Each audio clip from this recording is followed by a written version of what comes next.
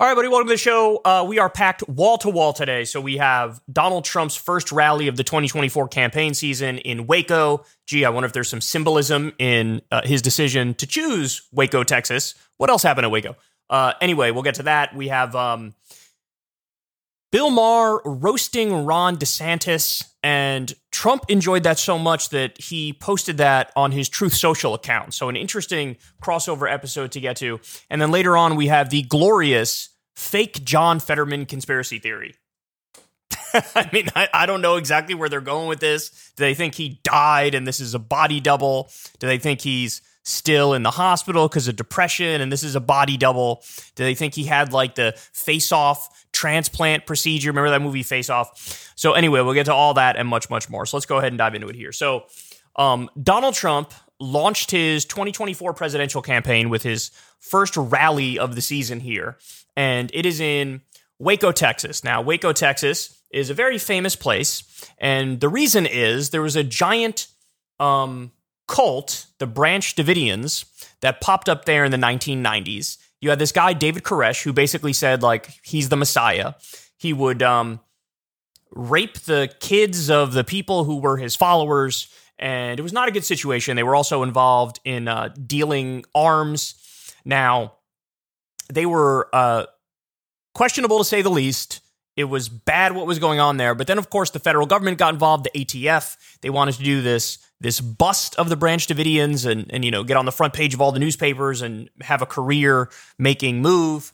And in the process, they ended up basically massacring everybody at the Branch Davidian compound. It's sort of like a go-to example of federal government overreach.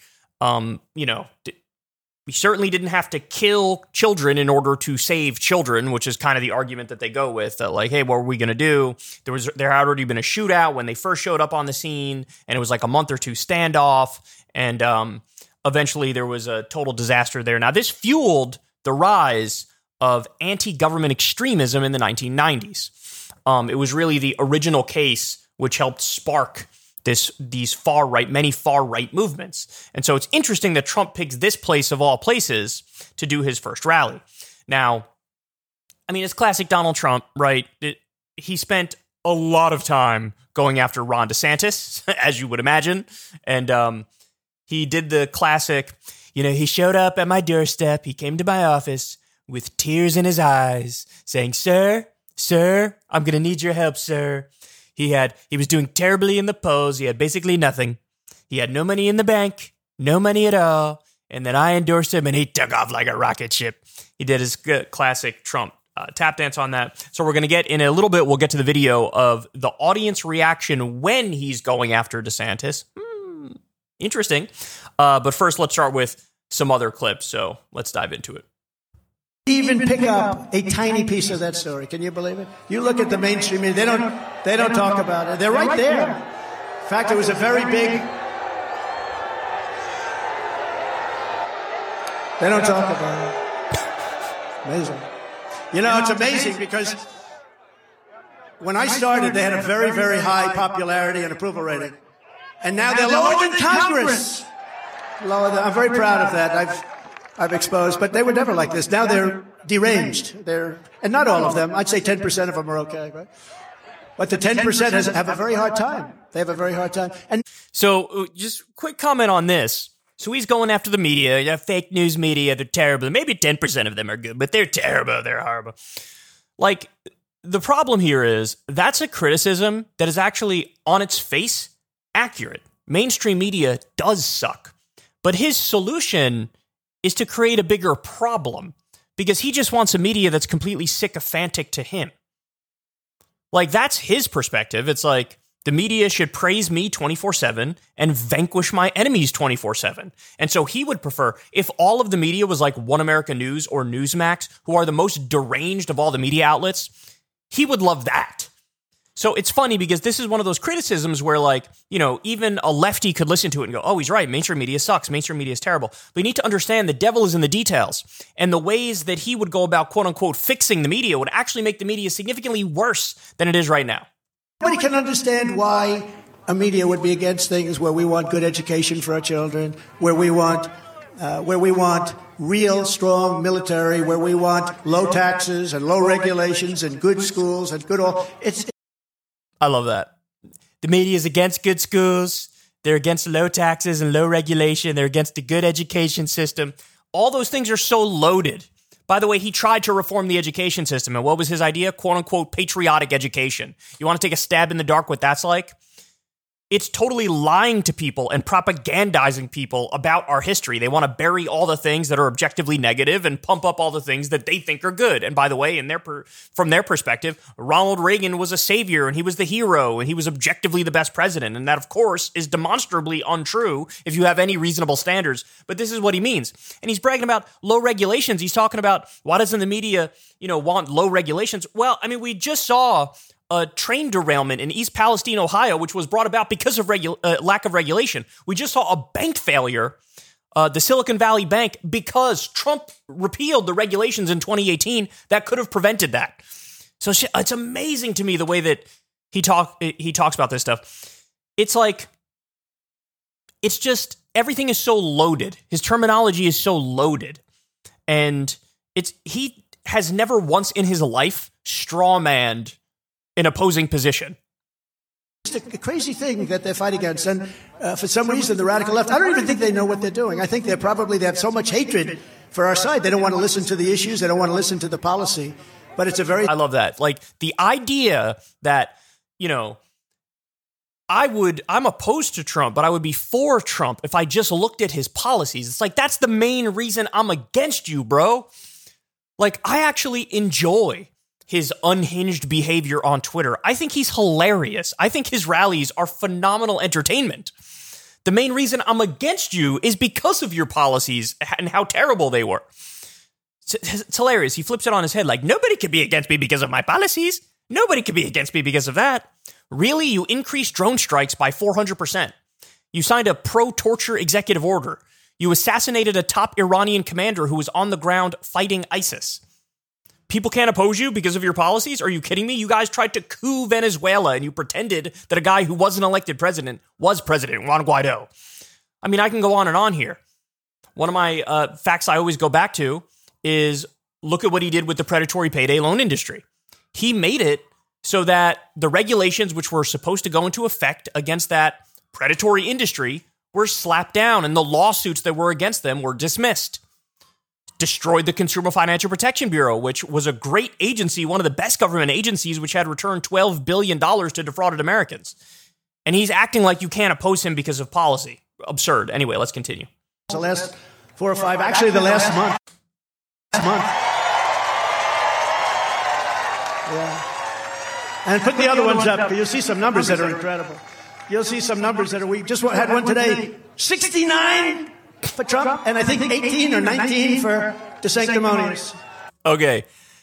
He's citing here a poll from CatTurd2 on Twitter. It is the least scientific poll that has ever been conducted in human history. CatTurd2, and he posted it. He didn't even make an effort to hide the fact that it was a poll done by CatTurd2 on Twitter. Is it CatTurd2? Is 2 the number at the end of it? I don't even know. But this is like right-wing, far-right, Twitter figure who Elon Musk sucks up to 24/7. I don't know why these guys are in love with this CatTurd guy, as if like, I go, for all my serious political thoughts, I go to CatTurd2 on Twitter.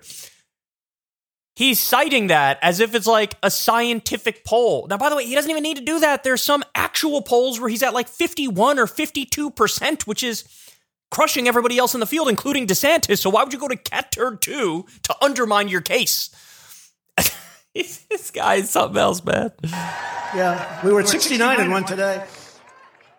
But if I never fought the Marxists and the lobbyists and the rhinos and the open border zealots, if I never fixed our military and I rebuilt our entire military, we defeated ISIS. We took out al-Baghdadi. We took out Soleimani. He's bragging about killing the Iranian commander. How can you brag about? He was fighting ISIS on the ground, and that nearly sparked World War III. And there were shots back and forth between the pro-Iranian Shia militias and U.S. troops at the time. This is not something to brag about. Our military and gave you the largest tax cut in the history of our country. We gave you the largest. 83% of the benefits of that tax cut went to the top 1% in the long term. That's a fact. That's not an opinion. That bill incentivized outsourcing of American jobs. This is something he pretended to be against, but then when push came to shove, his policies facilitated that. God, it's amazing. Oh my God, it's so crazy. There's regulation cuts in the history of our country. That's why our businesses were doing so well. Not now, unfortunately. Again, the deregulation led directly to the Silicon Valley bank crash. The deregulation led directly to the train derailment in East Palestine. He's bragging about his biggest failures. It's unbelievable. And by the way, nobody's even going to call him on it. The media is not going to do a good job fact-checking him on it. The Democrats are not going to call out this specific part of his speech. And none of this persecution would have ever happened. In other words, if I didn't do all that, I was leading this life. I didn't know what subpoena meant. Now I'm one of the kings. I know. I can look at the color. I can tell you where that one came from. Oh, that's a nice. No. Occam's razor is that you've actually committed a lot of crimes, which is why you keep getting subpoenaed. Anyway, let's continue. Shortly after I win the presidency, I will have the disastrous war between Russia and Ukraine settled. It would never have happened. I used to talk to Putin. I got along well with Putin. I used to talk to Putin about it. It's something he certainly had in his mind. Never even talked about it. For 4 years, you didn't even hear about it. As soon as I was out or left, or however you want to describe that catastrophe, they started putting soldiers on the border. But even then, he didn't want to do it. He wanted to get a peace. Now it looks like he'll end up probably getting the whole thing. But I've never seen anything like it, what's happened. And if you saw the other day with President Xi, smart, top of his game. President Putin, smart, very smart people, standing there talking about the world order for the next 100 years. That's one of the saddest things you can imagine, one of the saddest. I'm proud to be the only president in decades who did not start a new war. Everyone said, oh, he's going to start a new war. It's so immensely misleading. He kept us in Iraq. He kept us in Afghanistan. We actually did go into Syria under him more aggressively, and he admitted we're occupying a third of the country so we can steal their oil. They tried to do a coup in Venezuela as well. He increased the drone war by 400%. So this brag here, I didn't start any new wars. It's so immensely misleading because we already had, you know how we always say, I rebuilt the military, it was phenomenal. You just saw him say that. We already had 900 military bases before he came into office. He didn't roll those military bases back. He kept it exactly like it was. I had to rebuild our military. It was only bigger than the next 10 largest countries combined already. It was already gigantic. We are the world's sole superpower. We are an imperialist behemoth. And he acts like he was this dove the entire time. Nothing could be further from the truth.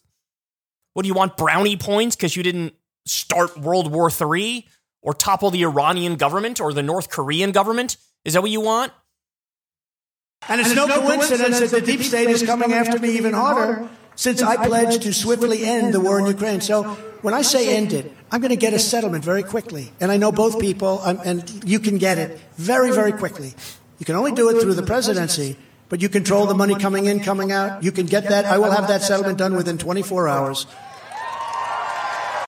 I love that. Now, look, I agree with finding some sort of negotiated settlement because the alternative is terrifying. Continued escalation with two nuclear-armed superpowers.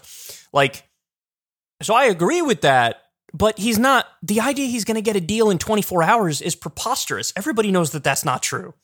Everybody knows that's not true. And by the way, in a different part of the speech, he brags about how tough I was on Russia. I was so tough on Russia, you have no idea. I did a NATO buildup on their borders. I killed their pipeline that was supposed to be a deal with ExxonMobil. I made sure we armed Ukraine. We gave Ukraine. And by the way, under him, there was a scandal because a lot of those arms were flowing to the Nazis that are in Ukraine. And I remember there was a scandal at the time, and Congress cut off the weapons because they were tracked and they were going to Nazis. And then eventually they re-upped that and started sending arms there. And I don't know what sort of tracking mechanisms are on it currently because they're, I wouldn't be surprised if some of the weapons are still going to the unsavory factions of Ukraine, but this is something he did. So out of one side of his mouth, he talks about how I'm so tough on Russia. I'm the toughest president you've ever seen on Russia. And then out of the other side of his mouth, he's like, I'll get a deal in 24 hours. I'll be able to make a deal because I'm even-handed. I'll take care of both sides. This is exactly what happened with Israel and Palestine, by the way. He did the exact same thing where he acted like, I'm going to get a deal. It's going to be phenomenal. It's going to be amazing. I'm going to make sure everybody comes to the table and we'll get that done. We'll get that taken care of. And then, of course, what happened? He was massively, massively biased in favor of Israel. And, he moved the embassy to Jerusalem, which sparked an international crisis and led to bodies in the streets and all sorts of problems bubbled up as a result of that. And so I'm gonna get it done in 24 hours. It's one of those things where, like, it's good politics that he's saying this, but we all know there's no there. Anyway, now let's get to the main event here, which is the crowd's reaction when Trump goes after Ron DeSantis. This is kind of interesting, man, and perhaps it's not the reaction he would have hoped for. Getting a guy so he gets the nomination because of you. He wins the election because of you. 2 years later, the fake news is up there saying, will you run against the president? Will you run? And he says, I have no comment. They say, that's not supposed to happen. I have no comment. No. So I'm not a big fan, but I love, that's right, he's a disciple of Paul Wright. He is actually a disciple. That's why he wanted to cut Social Security and Medicare. But I think we're doing really well. I mean, we're up at levels. I don't know if they have them on the screen, but they might put them up on the screen. The polls, the last 4 or 5, actually the last month.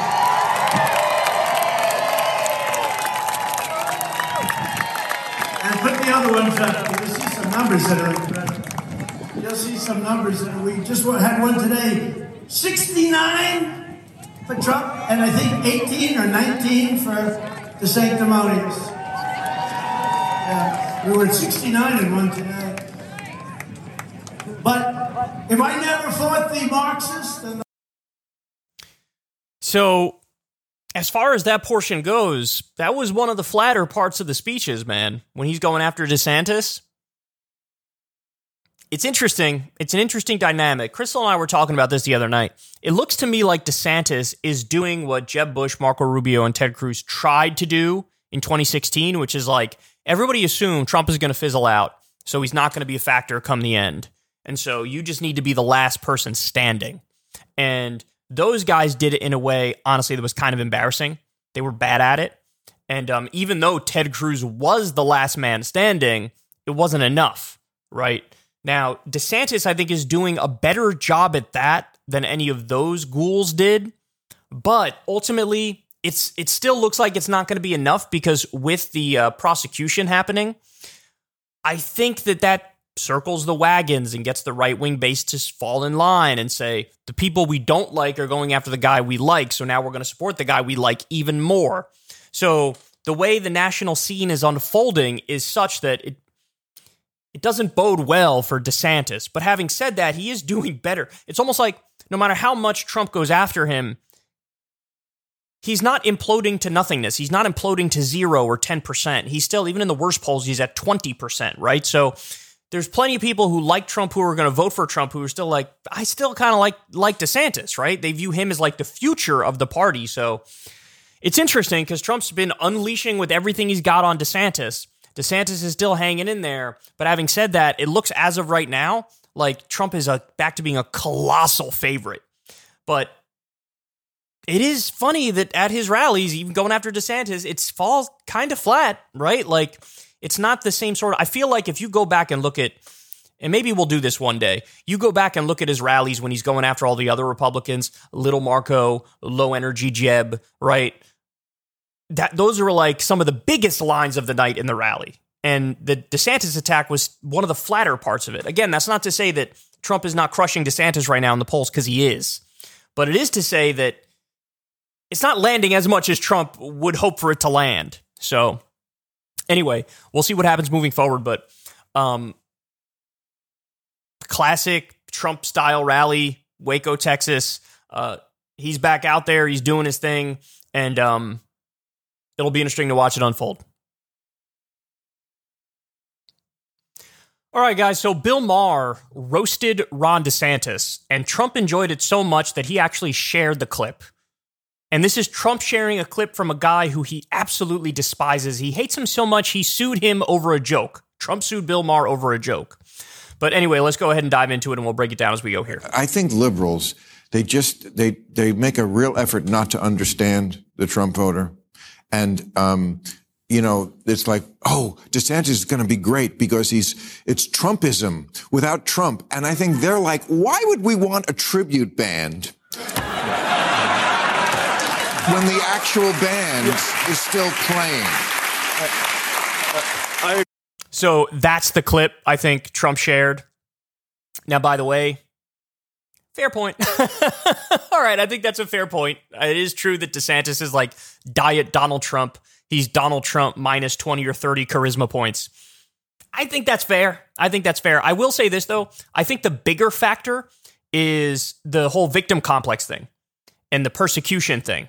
So in other words, in the right-wing base mind, they think the liberals are going after our guy, so he must be the best at fighting the liberals and triggering the liberals. It's the whole circle the wagons mentality. If they're still going after him, he must be doing something right. The people we hate, the people we despise, hate Trump the most, so that means we're going to love Trump the most. Now, look, DeSantis has still hung in there. Even in his worst poll, he's at like 20%, which is way better than Marco Rubio or Jeb Bush or any of the other goons who tried to topple Trump in 2016 and failed miserably. He's even doing better than Ted Cruz did, and Ted Cruz was second to Trump. But honestly, just the way national politics are unfolding right now, there's a reason why Trump has such a gigantic lead. He is the show. He has an amazing ability to keep the cameras on him. And it's the victim thing. It's the persecution thing. And DeSantis just can't compete with that at the moment. 100%. Yes, DeSantis can fill a room, but he can fill it with the kind of energy you want to then leave the room. Like he does not have the warmth. Well, but on top of it, the thing that, so I went back a couple weeks ago. Do you guys remember the first debate in 2015? It's August 2015, right? And so everybody's like, what the hell is about to happen? So they did the junior debate first. It was the 7 Republicans who didn't get to like 5%. Then they bring them all out. It's 10 guys. The first question to all 10 of them was, who will raise their hand and say that they won't support the nominee, no matter who it is? Trump raises his hand, and the crowd boos. A lusty boo. And it's like watching the 5 seconds before Pompeii goes off. Because what then happens is they're booing, and Trump, not a word, gives a gesture. He gives the Trump face, which is like, are you fucking kidding me? These jokers around me? And right. You can actually hear the crowd turn from a boo to a shriek of joy, because he's the transgressor. He's Johnny Rotten of the Republican Party. You will not find anybody who delivers for those guys better than him. He's why there's a certain clique in high school, and you don't understand, why are they the cool kids? They have confidence, and the rest of us are insecure. I don't think that's going to... I wouldn't say confidence. I'd say he's probably also deeply insecure, but he has arrogance, which overrides it. It's like a fake confidence. It's an over-the-top confidence. He's narcissistic. He's got a massive, massive ego that guides his every move. But here we have a dissenter. Hold on. Again, that worked for a long time. Delivers for those guys better than him. He's why there's a certain clique in high school, and you don't understand, why are they the cool kids? They have confidence, and the rest of us are insecure. I don't think that's going to work again. That worked for a long time. He's got an amazing charisma, that kind of towel snapping business that he does. But I have a hard time believing that there isn't a critical mass of people who wouldn't go for somebody who believes in the sorts of things that he unfortunately believes in, but also seems like he would rule as a grown-up. I mean,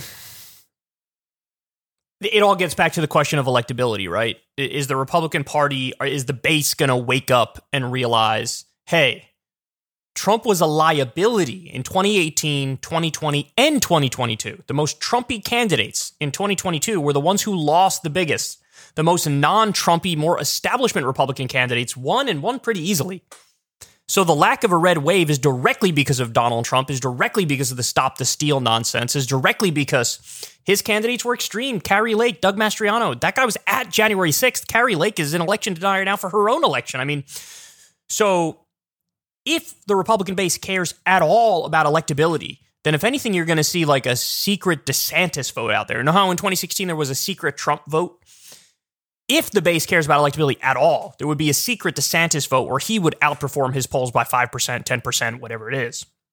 But all of the evidence as of right now, as we're seeing it, Trump just gained an even bigger lead because he's going to potentially face criminal charges, and they're circling the wagons and protecting their guy. It's almost like DeSantis would be better off if there were no charges at all, right? And the media just sort of ignored the Trump show. Then I think DeSantis would be doing well. Or if we're already through the process and Trump's in jail behind bars and there's like nothing, he can't control the show from behind bars, right? And then DeSantis would be better off. But this middle ground where we're at right now, where he's being prosecuted and we have to go through the process, it's like, that's the one area where it almost doesn't matter what DeSantis does and he's screwed. So I think that this guy right here, what's his name? John McWhorter, I think it is. Anyway, he's like, I don't know how he would describe his politics, but he strikes me as like a centrist, maybe a center-right kind of guy. And he seems more like, I'm the more responsible conservative type. And those types, the educated conservatives, are more pro-DeSantis. But the base, the heart of the base is still with Trump.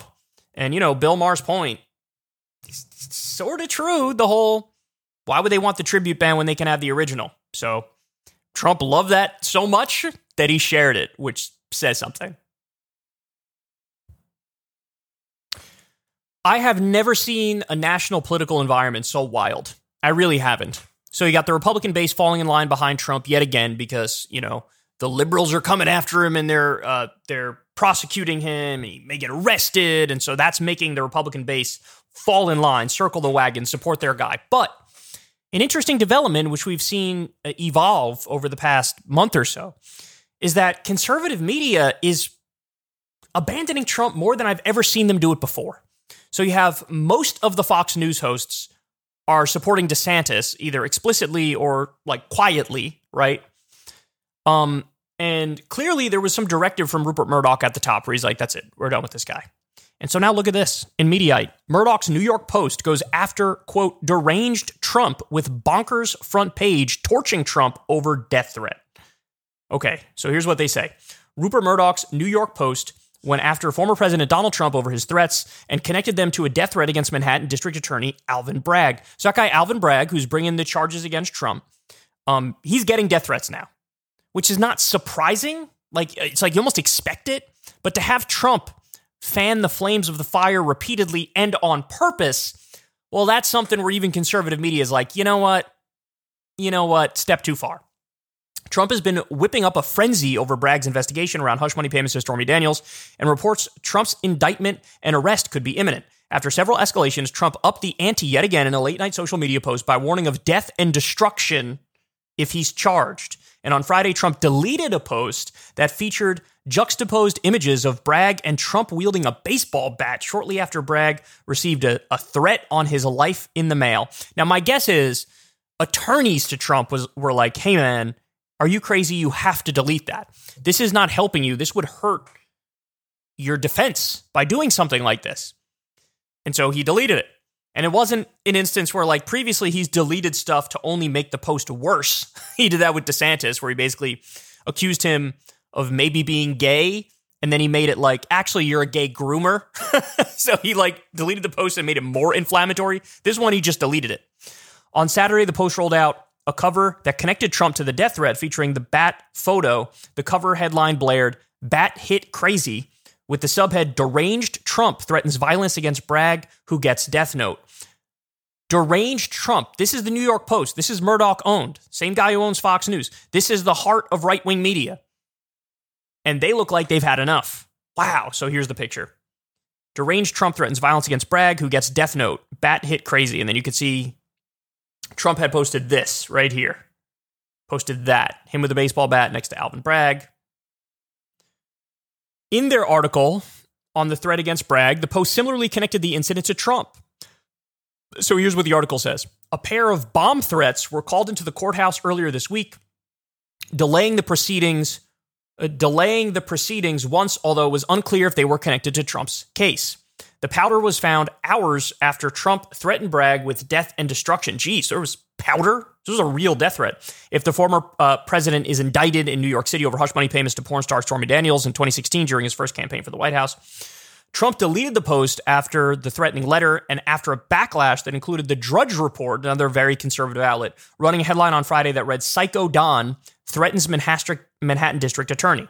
The deleted post is just the latest in a series of threats, incitements, and attacks that have included calling Bragg, who is black, an animal, and calling on supporters to protest, while also deriding the idea that they should be expected to remain peaceful. So look, I mean, it's a wee bit devastating, isn't it? Like, the same thing that happened around January 6th. He incites, he goes just up to that line, then he backs off a little bit to have plausible deniability to say, who, what, me? I don't know what you're talking about. We've been totally on the side of peace every step of the way. I don't even know what you mean. But when even conservative, Republican-leaning outlets are going, hey, man, you might want to reel it in a little bit. That's something, man. That's something. So we're in a weird place. By the way, I think this is one of the things you can attribute to DeSantis' numbers sort of having a floor, is that clearly right-wing media prefers him now. And so that makes it so that he can't dip below a certain percentage point. Whereas with Marco Rubio, with Jeb Bush, with those types, there was no bottom. I mean, those guys just imploded. Whereas DeSantis has some powerful backers, and I think they're sort of propping him up. Now, look, don't get it twisted. Trump is at like 50% in many polls now, and DeSantis is at like 20%. That's his lowest. But honestly, in the past, you would expect to see DeSantis already down at 5%, 4%, whatever it is, just totally imploding. And you haven't seen it. And I think one of the main reasons why is this right here. Establishment Republican backing, and establishment Republicans now sort of slowly but surely going after Trump. They're trying to build like a sly electability case for DeSantis and against Trump. But as of right now, I mean, maybe you could say it's making it so DeSantis holds on in the polls, but certainly Trump still has a crushing lead. And we're in uncharted territory, man. I mean, I was thinking about this the other day. Crystal and I were talking about it. There is no good ending to what we're seeing. Because think about it. So if Trump loses the primary, he's not going to go away. He's going to accuse the Republicans of rigging the election, DeSantis of rigging the election. And actually, he'll run as like an independent or something in the presidential race, in the general election. But then he'll say that was rigged too, even though he'll get like 9% of the vote or some insanely low number, right? So in that scenario, he tries to destroy the system. I guess that's the least bad of all the scenarios, because then the Republicans would lose and Trump would have his worst performance, but he would still try to take the system down with him in that scenario. Now think of the other scenarios. He wins the primary and he gets to the general. He potentially loses in the general, right? Likely to lose in the general. Well, then we're right back to January 6th type stuff. We're right back to stop the steal rigged election. And this time he's even more deranged and more psychotic and more unhinged because it's the second time. And so he acts like, no, I'm just going to try to like steal this thing in an even more brazen and overt way. Or he wins the primary and he wins the general, in which case then we have Trump again for 4 years, which is just oh God, I don't know how we could take it. So anyway, we're looking into looking at other countries, seeing what the deal is, have some contingency plans in case the shit hits the fan. So it's just, there's no good ending, man. There's no good ending. It's gonna be remarkably unstable. The system is not stable right now, and would be even less so with any scenario as long as Trump is in the race. And clearly, he's in the race. So Cenk and Anna of the Young Turks had a very heated debate the other day. The title here is Cenk and Anna Debate, How to Talk to Right-Wingers. So, look, I want to go through all 23 minutes of this, but, we don't have the time and there's so many other stories to get to. So I picked like the juiciest part, and we're going to react to the juiciest part here. But I will tell you this. So the genesis of this debate was Cenk saying the line, Republicans love criminals. Now, it was in the context of talking about Trump and like how Trump's numbers have gone up since, it was announced that he's probably going to be indicted and arrested and prosecuted. And so he uses that to then argue Republicans love criminals. And Anna took issue with that because from her perspective, she's saying, look, that's a gross generalization. It's hyperbolic on purpose. And what you're doing is going after rank and file Republican voters whose minds can be changed, and you're just alienating them and pushing them further away from the left when you make arguments like that. And her point was, hey man, go after Republican elites like the politicians and, try to be more constructive when criticizing the actual voters, the base. Okay, so that's the background story. Now that had happened on a previous show, and then they decided, let's do another segment where we sort of debate this topic on the next show.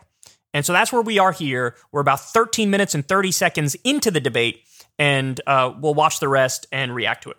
Democratic establishment in San Francisco endorsing this guy, one could argue, right? I would say it's inaccurate. One could argue the left loves crime, but the left doesn't love crime. No, but all right. So just to brush you up on the point she's making here, she's saying, hey, Cenk, that generalization you made about Republican voters, you can make the same generalization about Democratic voters, because here's some DA who was dismissive of the fact that some local reporter was robbed and was very smug about it.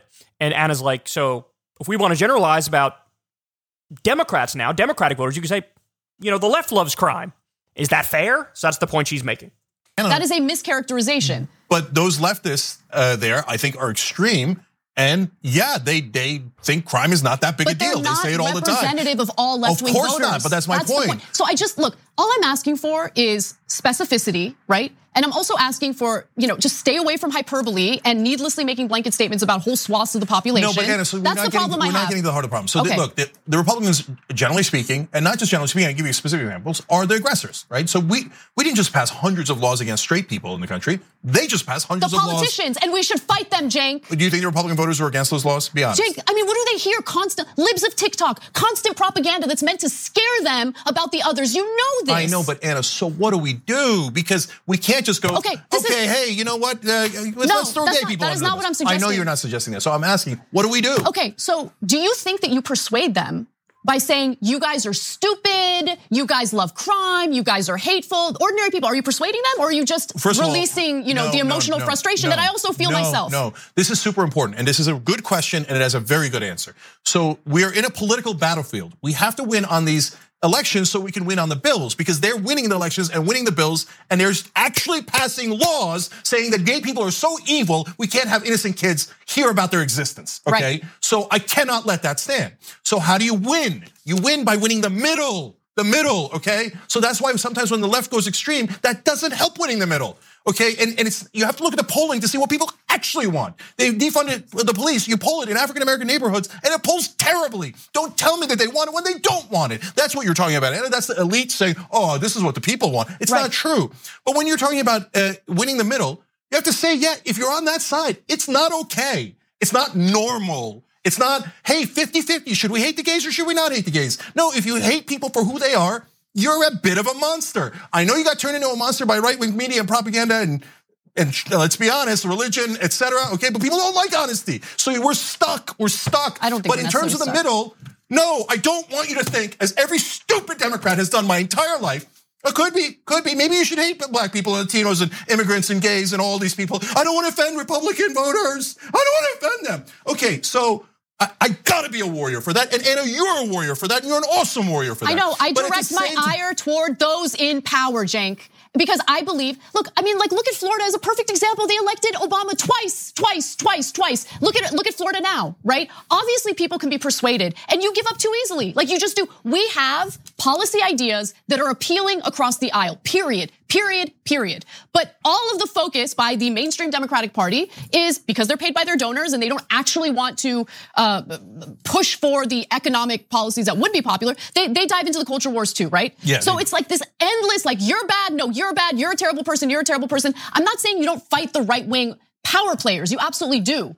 But if we're to have anyone outside of our political group be receptive to the popular policy ideas that we have, we can't persuade them by immediately attacking them and writing them off as all bad people. You guys are all bad people. You guys all love crime. You all love this. You all love that. Just doesn't make sense to me. And I disagree with your theory of change. The whole thing about winning over the middle, that is what elections have been about for decades. For decades. No, but they have a false middle. Their middle is, bipartisan compromise that we should give billions more to corporations, and that's the middle of the country. That ain't the middle of the country. The middle of the country is an average guy, an average woman working their ass off, barely making it, et cetera, right? So I address the actual middle as opposed to the Democratic Party. Look, here's my solution. And this is what I've been doing to the best of my ability, and often very wrongly, I'm sure, right? But I play both defense and offense. So if you're gonna attack people, we're going to defend them, period. Okay. At the same time, and this is what none of the rest of the Democratic Party do. Bernie does it a little bit. Justice Democrats do it a tiny bit, but tiny. Yeah. Okay. What you have to do is play offense on economic issues. Yes. Do you want higher wages or do you want the Republican plan of lower wages? Do you want healthcare or don't you want healthcare? For God's sake, this is the one thing Anna and I agree most on. Play offense on economic issues. And look, right wing, let me just say this. I don't mind if you hate me. And I'm gonna fight you and you're gonna fight me, okay? On these culture war issues, it probably lasts the rest of our lifetime, okay? But can we just agree on things that are not culture war issues? Don't you want higher wages and healthcare? And I know some of you say, no, not if it means working with a lib. And by the way, some of us say, not if it means working with a bigot, a racist, a homophobe, et cetera, et cetera. So both sides fight the culture wars either now or later, but you have to fight together on economic issues where the people at the top, the donors, are crushing the living crap out of both of us. Let's stop the robbery first, and then we can go back to fighting. How do you get people to work together when the beginning of that proposal is, we hate you guys, we think you're stupid, we think you love criminals? They hate us, you think they don't hate us? No, they do hate us, they do hate us. Yeah, so what I'm saying is it's okay, hate us, we hate you, but let's work together so we don't get robbed. The guy's walking away with the freaking money. Let's stop the robbery first. So it's just an honest way of dealing with it. Instead of saying like, oh my God, maybe you guys are right about X, Y, or Z. No, I never said that, Jake. I never want the straw, okay. That is a straw man. No, you love straw manning. You love it. I'm trying to be as fair as possible during this conversation. You're intentionally misrepresenting what I'm saying here. Obviously, I don't agree with the hateful rhetoric. I don't like any of it, okay? But it's really interesting to me that when you had a candidate like Obama who ran on hope and change, who ran on economic issues, all of these people who are now enamored with Donald Trump actually voted for Obama. Gee, I wonder why that is. Could it be that in lieu of a candidate that actually represents their economic interests, they just go for the cult of personality who owns the libs? That is what happens. That is our political landscape right now. So we can continue attacking ordinary people that we disagree with. And to be sure, I do disagree with them. But we have to also, more importantly, if you ask me, focus on the systems that has created this mess in the first place. And sometimes I feel like the focus isn't where it needs to be. That's all I'm saying. All right, super last thing on it. Look, Anna's, again, not wrong about the facts. So Obama, when he came into office, had around an 80% approval rating. So if the whole country was racist or all Republicans were racist, why was his approval rating that high? Why did he win a whole bunch of red states, right? So if you think the only answer is racism, bigotry, et cetera, you're wrong. The facts do not prove out your thesis, okay? Right. So, but if you think that problem doesn't exist, well, you're probably not on the left anyway. Of course it exists, right? And of course it applies to some people, but whether it's the majority or half of Republicans or a third of Republicans, I don't know. But I do know that whatever percentage of Republicans that is, they're winning their primaries, they're winning general elections, and they're passing laws that enforce their hatred of us onto all of society, right? Whereas our side can't play defense or offense. So I'm trying to help on both fronts, but I'm sure very imperfectly so, and it's a good conversation. It'll continue probably for years. So Michael Brooks had a great quote: "Be kind to people, be ruthless to systems."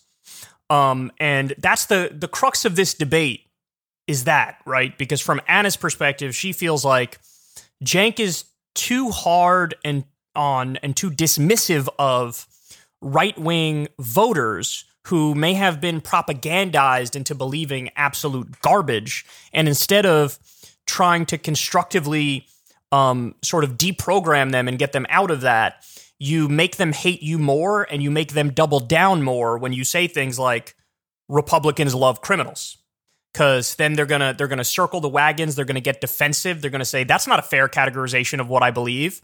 And Anna makes the point, like, I don't know if you saw it in this clip, but she makes the point of like, obviously, the argument they would make is not that Donald Trump is a criminal and I like him because he's a criminal. They would argue, no, he's a victim of a witch hunt and it's the establishment and the deep state targeting him. And they're doing that because he's an outsider. He's not part of the club and he busts up business as usual and all those things. So That's what they would, to steel man their position, that's what they would say.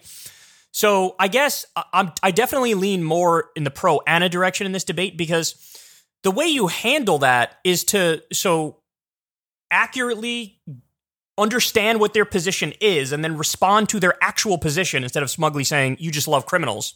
And so the way to deconstruct that would be to show this guy isn't an outsider. He's not anti-establishment. He's a billionaire. He's part of the club. All of his policy proposals were pro-establishment. His biggest legislative accomplishment was a tax cut, which was $2 trillion to the wealthy. 83% of the benefits went to the top 1%. He ran as the anti-outsourcing guy, but then there were 200,000 jobs that were outsourced under him. So if you steel man the opposition and then address their specific concerns, there's some percentage of them that you're going to make them go, oh, okay, well, that's a fair point. You know, I never thought of it from that perspective. But if you just flippantly and glibly and smugly say, you just love criminals, well, they're going to be like, I hate Cenk Uygur, and you are not being fair, you're not being kind, you're not accurately restating my position to me. And so, ultimately, I think Anna's more correct. You know, can you find examples of Republicans who will say, yes, I know Trump did it, but I also still like him. So at least in this specific instance, I like a criminal. Yeah, you'll find some like that. But those are the ones we'd put in the category of TFG, the too far gones. But I guess the debate here is what percentage are actually TFG and what percentage are not? What percentage are savable? To Anna's point, there was, I think, 9 million voters who voted for Obama twice and then voted for Trump. Obviously, with those specific people, you can't say it's the racism, it's the bigotry, it's the xenophobia. Like, that's why they voted for Trump. So, look, it's a complex conversation. I like this debate that they had. To steelman Cenk's position, he would argue, I'm making a point that's mean and tough, but true, he would say. And if anything, he could say, I'm sort of trying to give him like a tough love perspective. Like, hey, man, wake up, snap out of it. You love criminals? Is that who you want to be? You know, you say you're a law and order guy, but ultimately you're defending a criminal who there's all the evidence in the world he is a criminal. So it's like, wakey, like snap out of it. And I mean, I guess my only issue with that would be, I just think Anna's approach is more effective. And it's the approach I try to take on this show, right? Which is the real problem are the political elites. Basically 100% of the Republican politicians and like 80 to 85% of the Democratic politicians. Like, that's the problem. The problem is the system. The problem are the incentive structures in the system. And, you know, I may disagree with my neighbor on a whole host of issues. But at the end of the day, if you really get down to it, I think they would honestly say, some conservative neighbor, I just want what's best for everybody. I want everybody to be happy. I want everybody to be healthy. And I want everybody to feel fulfilled. And so then the question becomes, well, how do we get to that point? Which brings us full circle to where they're both right, which is, look, Florida in the 2020 election voted for Trump over Biden, but 60% of Florida voters voted to raise the minimum wage in a direct ballot initiative. So what that tells you is, once you get down to the specific issues, yeah, the left ideas are overwhelmingly popular. So in other words, it's a colossal failing of Democratic politicians and liberals and leftists. It's a colossal failure for us not to be able to bridge the gap and tell people we are offering exactly what you want anyway, right? If the overwhelming majority want to raise the minimum wage, the overwhelming majority want higher taxes on the rich, the overwhelming majority want universal health care, the overwhelming majority want paid time off. Like, we can go down the list. The overwhelming majority want to get money out of politics and end the corruption.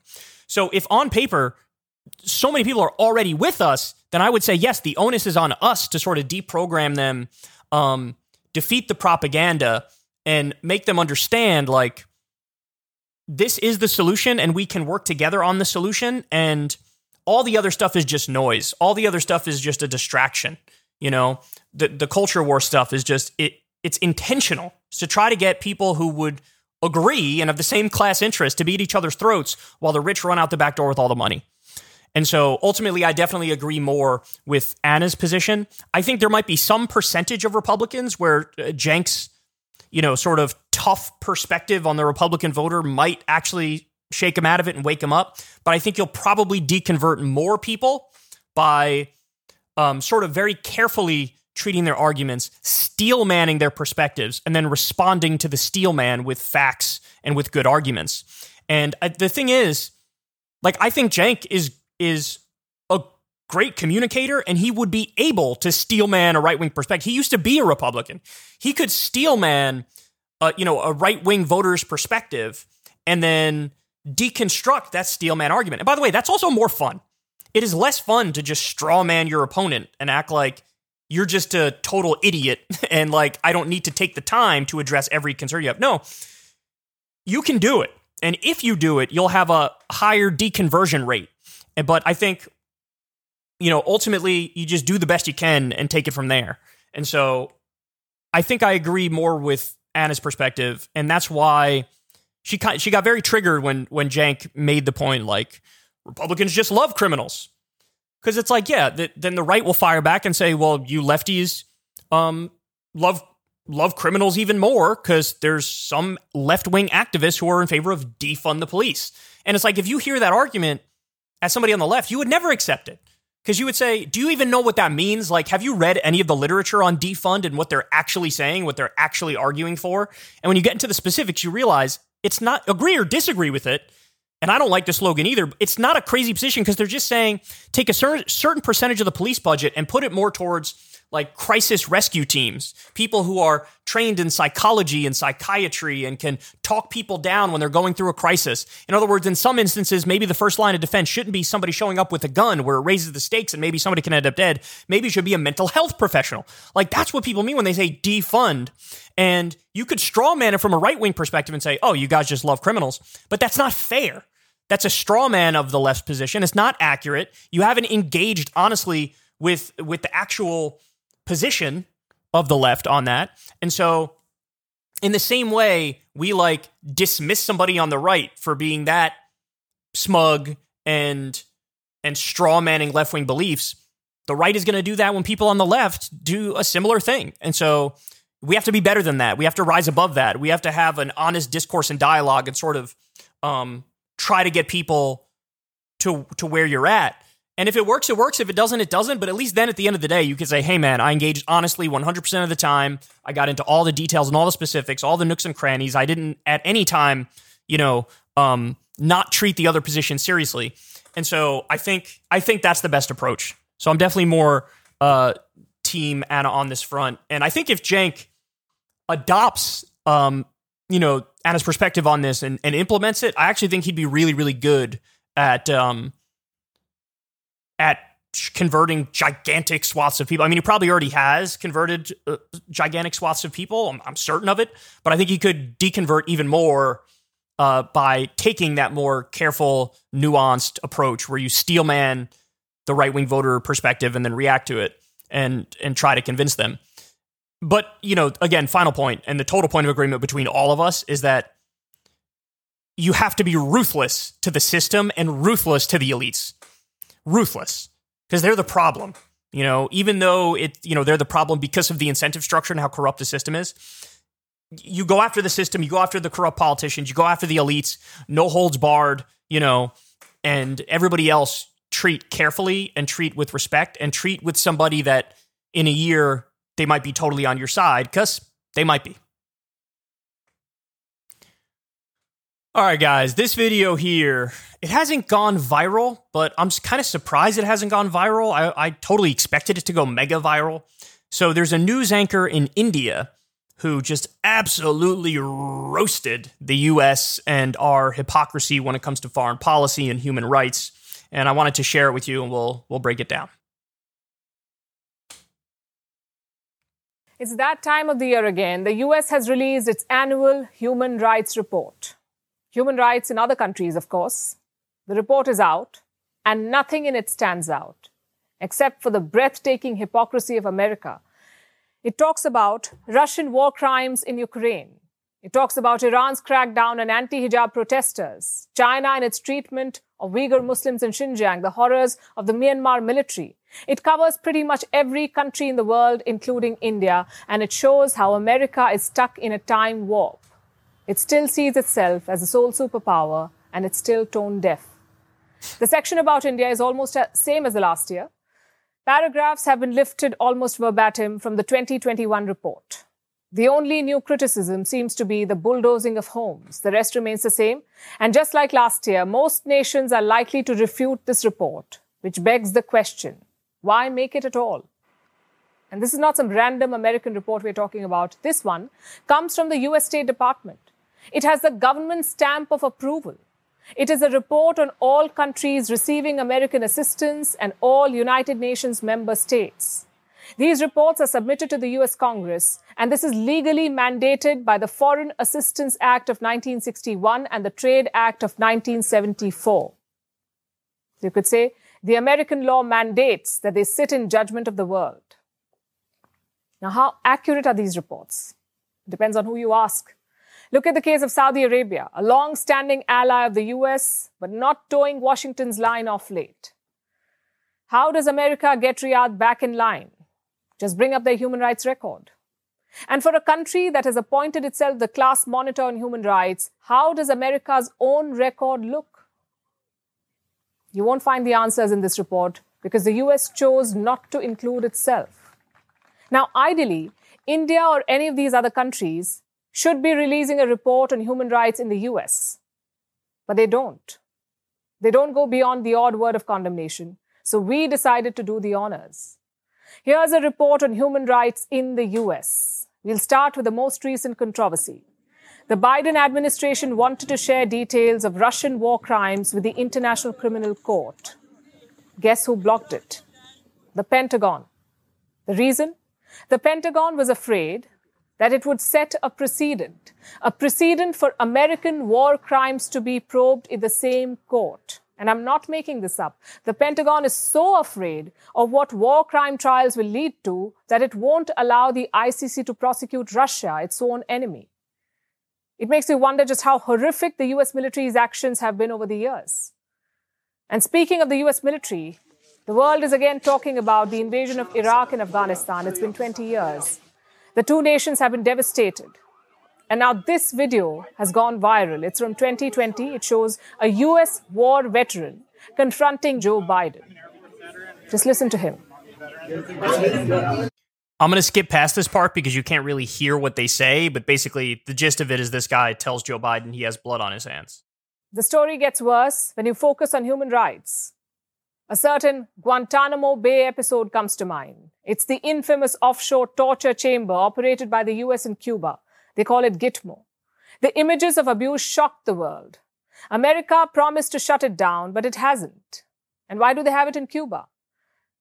Because such torture is not allowed on American soil, so they do it anyway in Cuba, and they don't mention it in the human rights report featuring Cuba either. We wonder why.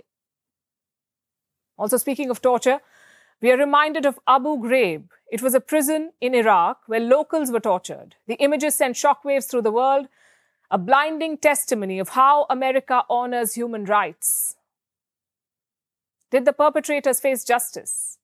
How many high-ranking officials were allowed to go scot-free? How about an annual report on this?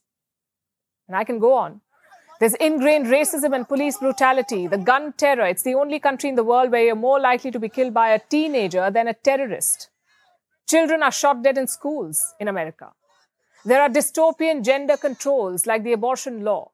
How is all of this not an affront to human life and dignity? And look, the US is free to make its annual human rights report. But these reports are not made with the aim of fixing any of this. America is weaponizing human rights, and it's appalling. It reeks of US hypocrisy. I mean, there's nothing to disagree with there, right? It's just totally accurate. Our approach is, if you are on our team, or if you're us, we get a pass. We get to do whatever we want to do, and it's okay because we have defined ourselves as the good guy from the jump. And so by definition, whatever we're doing, we have good intentions. And we're benign. We're the good guy. And so if you have to color outside the lines, bend the law a little bit, you know, it is what it is. It's fine because we mean well. So it's okay. That's the perspective. And so you can overlook rampant wars of aggression where hundreds of thousands of innocent people were killed. You can overlook torture. You can overlook anything with this mindset. And us and our allies get a total pass. And it was a good point you made about Saudi Arabia there. It's like, well, now we're freeing ourselves up a little bit to be a little more honest about Saudi Arabia's human rights record. Why? Because they're stepping out of line. They're acting up. They're not listening to the U.S. They're making, alliances with Russia and China now. And so all of a sudden it's like, ooh, have you seen their human rights record? Well, you weren't saying a goddamn word about it at the height of their atrocities when we were arming them, we were funding them. We still are doing that, by the way, as they committed genocide in Yemen. We had nothing to say about it. So really, what this report is a weapon, right? It's used as a political weapon to make countries fall in line behind us as the world's sole superpower. That's what it is. Now, understand something, guys. Not only would I be fine with a report like this, I would actively support it if it was actually honest and it took into account every single country and their crimes, including our own. I would support it because I want to know where the human rights violations are happening. I want to know where there are war crimes being committed. I want to know where there's genocide. I want to know where there's restrictions on civil liberties. I want to know all these things. It's super important to be educated on the way the systems work around the world and react accordingly and try to change things for the better, however we can for the people in those respective countries, trying to change their own countries. But honestly, it would be better if you're not going to do an honest report talking about everybody's crimes, then just don't do any report at all. Right? Like, those are the only two honest perspectives. The perspective of like, look, our business is our business. Everybody else's business is their own business. Hands-off approach. We got no control over you guys. You're sovereign. You got no control over us. We're sovereign. So we're not going to make a big fuss about human rights and civil liberties and justice and all that stuff. That's an honest position. The other honest position is let's take a true accounting of criminals around the world, of state terror around the world. Let's do that for real. Either one of those positions are the only honest positions. Then there's the middle ground, which is everybody's actual position, which is, since we're the world's sole superpower, we give ourselves a full pass. Everybody else, we're going to be harshly critical, And by the way, other countries do this as well. It's just, there's less of a spotlight on it because they have less power globally because we're still the world's sole superpower and we have a way bigger military than everybody else. Right? But every other country does this too, Like, here, let's talk about human rights issues with our official state enemies and, overlook our own because we meant well and when we did it, it didn't really count for reasons X, Y, and Z. Well, look, I'm here to tell you it counts for everybody.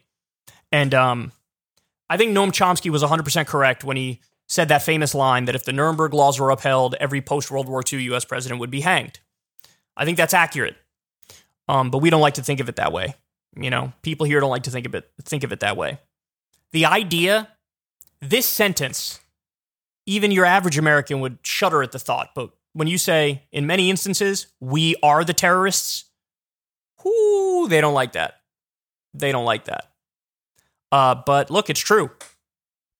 When you do illegal wars, when you do an illegal drone war, when you do torture, when you have rampant, illegal, and unconstitutional NSA spying, collecting metadata on all of your citizens, things like that, if you're going to do a report, stuff like that has to be taken into account. And by the way, you should actually have to address it. We have zero moral credibility on the national scene when we say, hey, Russia did an illegal and offensive invasion against Ukraine, a country that didn't attack them. That's wrong. It's kind of hard to make that case when we did the same thing in Iraq. It's kind of hard to make that case when to this day we're trying to do, or at least until very recently, we're trying to do a coup in Venezuela. We just pretended that a guy who wasn't elected president was president. Who gave us the authority to do that? I'm actually in favor of international law.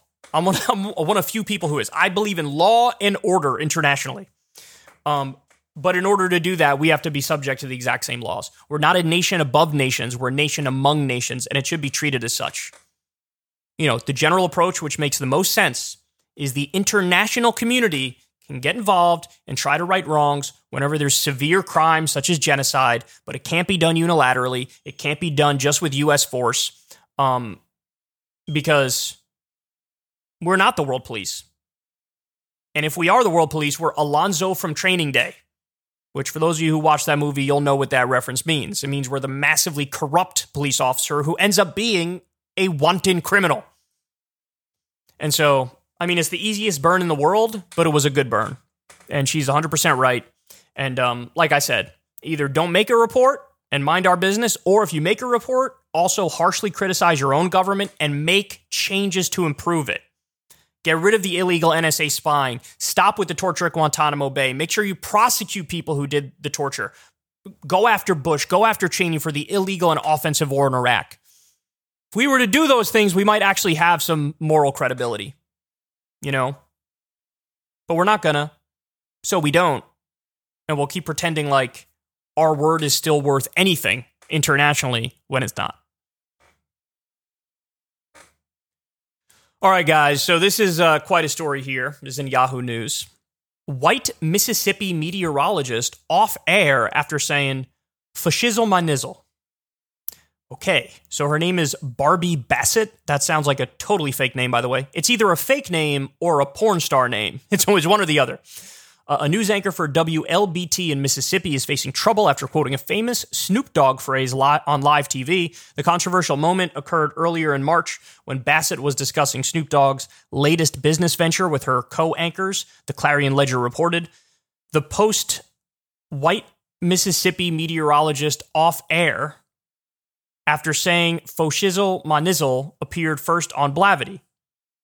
As the anchors were talking among each other toward the end of the news segment, one of Bassett's colleagues jokingly suggested for another one of their coworkers who was off camera to partner with Snoop Dogg in business. Quote, "Before we know it, she will have a Snoop Dogg tattoo on her shoulder," he said.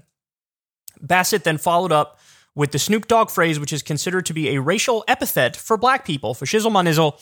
Bassett said in a follow-up to her colleague's comment, WLBT hasn't clarified what happened to Bassett, who hasn't been seen on TV since that moment. The longtime anchor's bio has also been removed from the WLBT website. Social media users are especially amused with the reaction of one of Bassett's co-anchors, who was visibly uncomfortable when his colleague dropped the Snoop Dogg phrase. Okay, so let's watch this here. Up with. I think that'd be pretty cool. Before we know it, she'd have a Snoop Dogg tattoo on her shoulder. For shizzle, my nizzle. I'm telling you. Julie, what do you think about that? Huh, she says. Well, get this. Okay, so now this time, I was just watching these guys here. Now keep your eye on this guy. You can see the picture, like the picture here. He knows. He knows the hammer's about to drop. All right, one more time. Up with. I think that'd be pretty cool. Before we know it, she'd have a Snoop Dogg tattoo on her shoulder. For shizzle, my nizzle. I'm telling you. Julie, what do you think about that? Huh, she says. Well, get this. Yeah, he's got the face on like, oh my God, there's gonna be repercussions for this. To be fair, I don't know if he's making that face because he's like, how dare you say that? Or he's making that face because he's like, ooh, this is uncomfortable and this is not gonna end well. Look at this tweet. My boy said, the ship gonna sink, but I won't be on it. Got some more replies. The reporter on the right is sending me. According to the Daily Mail, Bassett also faced trouble in October for using the word grandmammy, a term slaves use for their grandmothers while speaking with a black reporter on air. The anchor issued an apology at the time. Though not intentional, I now understand how my comment was both insensitive and hurtful. I have apologized to Carmen Poe, she said at the time. Now, I would like to apologize to you. That is not the heart of who I am, and for that I humbly ask for your forgiveness, and I apologize to everyone I have offended. I will learn from this and participate in training so I can better understand our history and our people. Apparently the training didn't prep her for this moment when bringing up Snoop Dogg. Look, my honest take, I would love for Snoop Dogg's take on this. I am super curious what Snoop Dogg would say. I would love to know Snoop Dogg's perspective on this. Because look, from my perspective, I care most about intent, right? Like, intent is the biggest thing. And so if somebody's trying to be hurtful, if they're purposefully trying to be over the top and to make people uncomfortable and to like press buttons in the wrong way, that's a different story. Then you look at that and you go, it doesn't, the specific words might not even matter in a situation like that. The intent itself could be a bigger faux pas, a bigger issue, crossing a clear line. But with this, this is just like an old white lady who doesn't know what to say or how to act or what's socially acceptable, and I don't think she meant any harm by it. So I'm definitely inclined to give her a pass. And I just feel like this is the opposite perspective is the more common perspective that you see now. Anything that's like politically incorrect or crosses a line that people might not even know is there, it's just drop the hammer immediately. And it almost feels like management is just worried about the backlash, even though perhaps there wasn't a big backlash or even a backlash at all. Like, I don't know if there was. I haven't seen any articles that indicate that, people were calling in mad or whatever. You know what I mean? So it's almost like, and this happens all the time with corporations. They just want to protect their brand. They just want to protect that ad money from flowing in. So just sensing that there could be some negative backlash, they're just like, let's just get ahead of this and axe this person right up front. And, I think you're going to see more and more of this moving forward because corporations are scared of their own shadow. By the way, they will pay their executives exorbitant amounts of money that they don't deserve, that they didn't earn. They will ruthlessly screw their workers. They will dodge taxes. They will do every immoral, unethical, and potentially illegal thing under the sun when it comes to their bottom line and profits. But the way that they virtue signal to try to act like, bro, we're one of the good corporations, is to fire people over minor transgressions that she probably didn't even realize was a transgression, right? So this is the way they go, bro, we're down for the struggle. We're cool. We're hip. We're with it. We're all about like liberation and stuff. Anyway, did you put that extra $1 million in the offshore tax haven yet? You did? Okay, good. Yeah, we're, Black Lives Matter and stuff, bro. Black Lives Matter. I'm all for the LGBTQ alliance and stuff, bro. This is what they do. There's something that's so shameless about it. It's such a virtue signal show. You know what I mean? So it's obnoxious. I'd be interested to know, number one, what Snoop Dogg's take is. Number two, whether or not there actually was a backlash. Because I'm just taking a guess here, stab in the dark. My guess is Snoop Dogg would say, don't fire her. And my guess is there wasn't much of a backlash. This is just a corporation scared of its own shadow, doesn't want to offend anybody, so it can still act quietly in the dark, making money as much as humanly possible. That's my guess.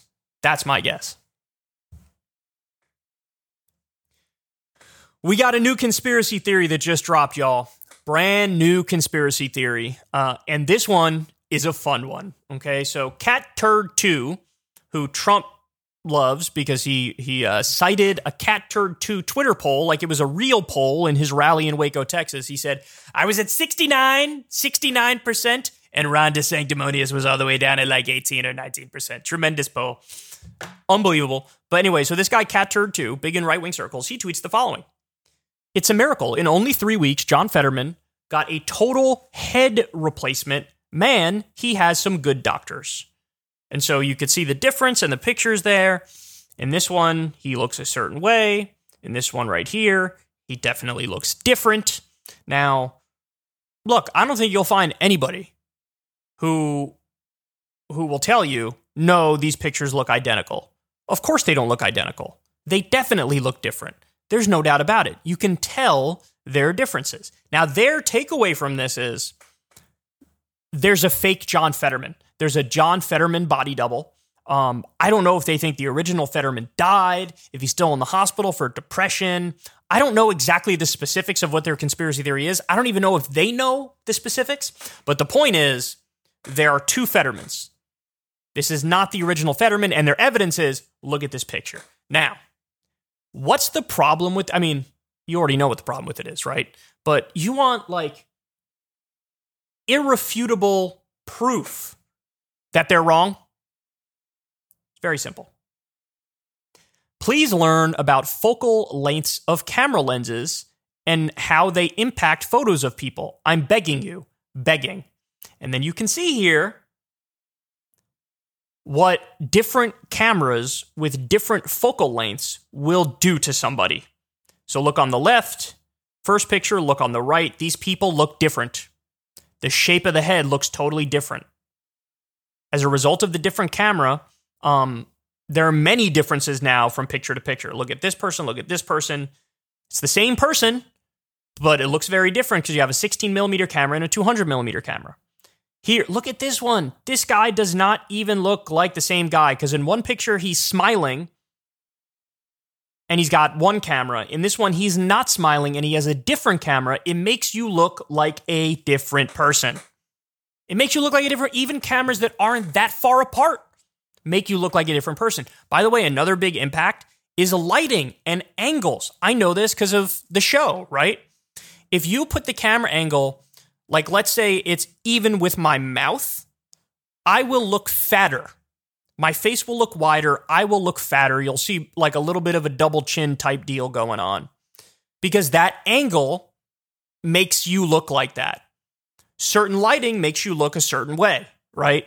If you take a camera, like do this with your iPhone, hold it this way and then hold it up this way, you're going to look different. One of them, you look skinnier. It's just because of the camera, it's because of the angling, it's because of the lighting. There's massive, massive differences. Somebody responded to that picture, by the way, and said, please learn about human cloning. Oh, Jesus Christ. Oh, Jesus Christ. So now knowing this, what I just showed you, okay, how colossally different people can look based on the camera, based on the angle, based on smiling versus not smiling, etc. Let's go back to the Fetterman picture. Look at that. That's definitely the same guy. That's definitely the same guy. 100%. This one, his face looks wider, his ears look bigger, his face looks skinnier, his ears look smaller because of the different camera. But the nose is exactly the same too in both pictures. The nose, which points slightly off to one direction more than the other, smiling in this picture, not a full smile in this one, like a teethy smile here, not a teethy smile here. I mean, why are we even talking about this, man? Why are we even talking about this, man?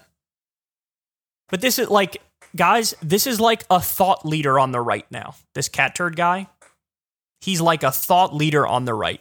And that, ladies and gentlemen, is a terrifying thought because they don't spend their time thinking about working people and higher wages and healthcare for everybody and unions and tax policy and foreign policy. They don't think about any of that. This is the stuff they think about. I hate the libs. I want to own the libs. The libs are evil. And so I'm just going to spend all day cooking up silly ass conspiracy theories that I don't even know the specifics of my own conspiracy theory. Seems like a waste of time to me. All right, guys. So this story here is really interesting because there's actually a debate as to what really went on. Okay, so here we have Emmanuel Macron. Now, right now, Paris is on fire, dog. I mean, it's popping off over there. Why? Because Macron raised their retirement age from 62 to 64, and workers said, hell no, we're not going to let you do that. They took to the streets. The garbage workers protested, so garbage is piling up everywhere. People started setting stuff on fire. There were millions of people in the streets when you count up all the different days. It's basically like a general strike going on. They're fighting, man. They are fighting back hard. So, in the midst of all this, Macron is going around trying to make his case, trying to say, hey, we got to raise the retirement age. I don't want to do it, but I have to do it type deal. That's the stuff he's saying. So he gives an interview. Now, this tweet did misstate the facts here. So in this tweet, they say, Macron, while asking for sacrifices from the French people, realizes he's wearing a 30,000 euro watch and like a magician makes it disappear under the table. Unworthy. Now, the fact check goes on to say here, the watch is a variation of the Bell & Ross V192 blue steel, which typically sells for 2,400 euros. So it's not nearly as expensive as they were saying it is. However, it is, I mean, that's still kind of an expensive watch, right? That's still kind of an expensive watch. Okay. So now we're going to watch it, and I'm going to tell you what Macron's team is claiming and what others are claiming. So let's watch it, and then we can discuss. So watch there, no watch on watch in one picture, no watch on the other picture. You see it's off. Il y a les blocages et les blocages, il faut. Let me just do that one more time. Note on the left, you see the watch. On the right, you're going to see there's no watch. So this is the before and after, and you can see he definitely took the watch off. Ready?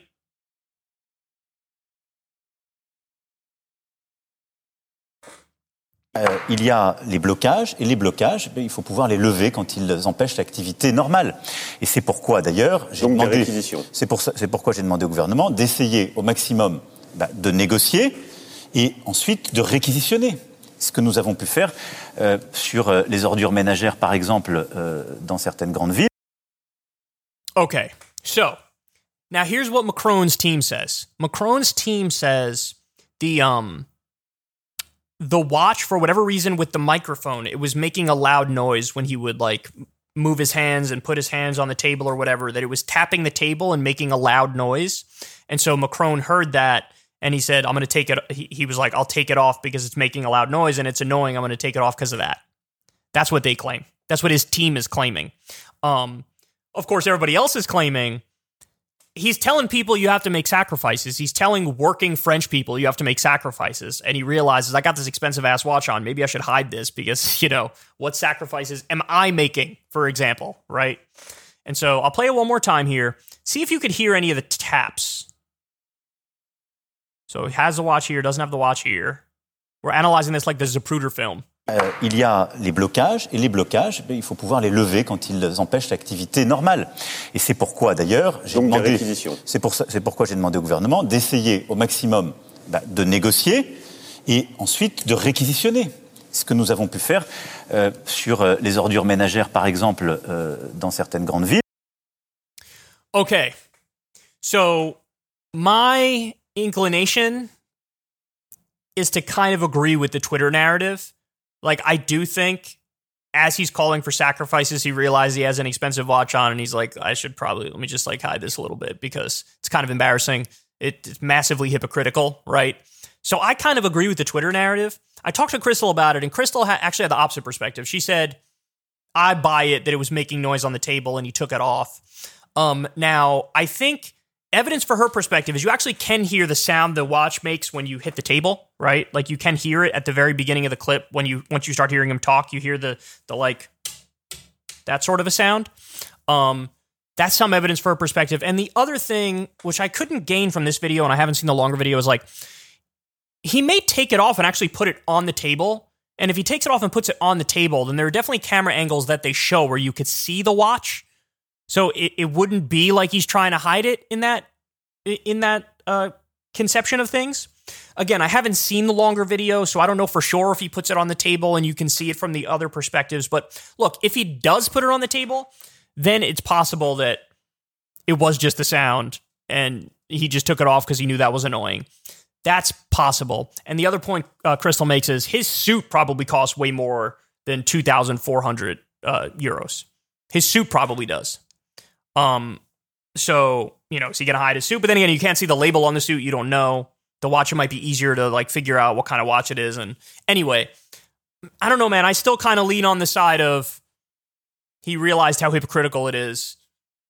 Even with the 2,400 pound watch, I mean, a pound, euro, I think it's euros. I don't know. I think 95% of people probably don't have a watch that's that expensive, and he realizes like this might look hypocritical. Let me take this off. I mean, ultimately, look, at the end of the day, the important part is this. I think what he's calling for is unreasonable. I think it's a terrible idea. I don't think you should be raising the retirement age. We're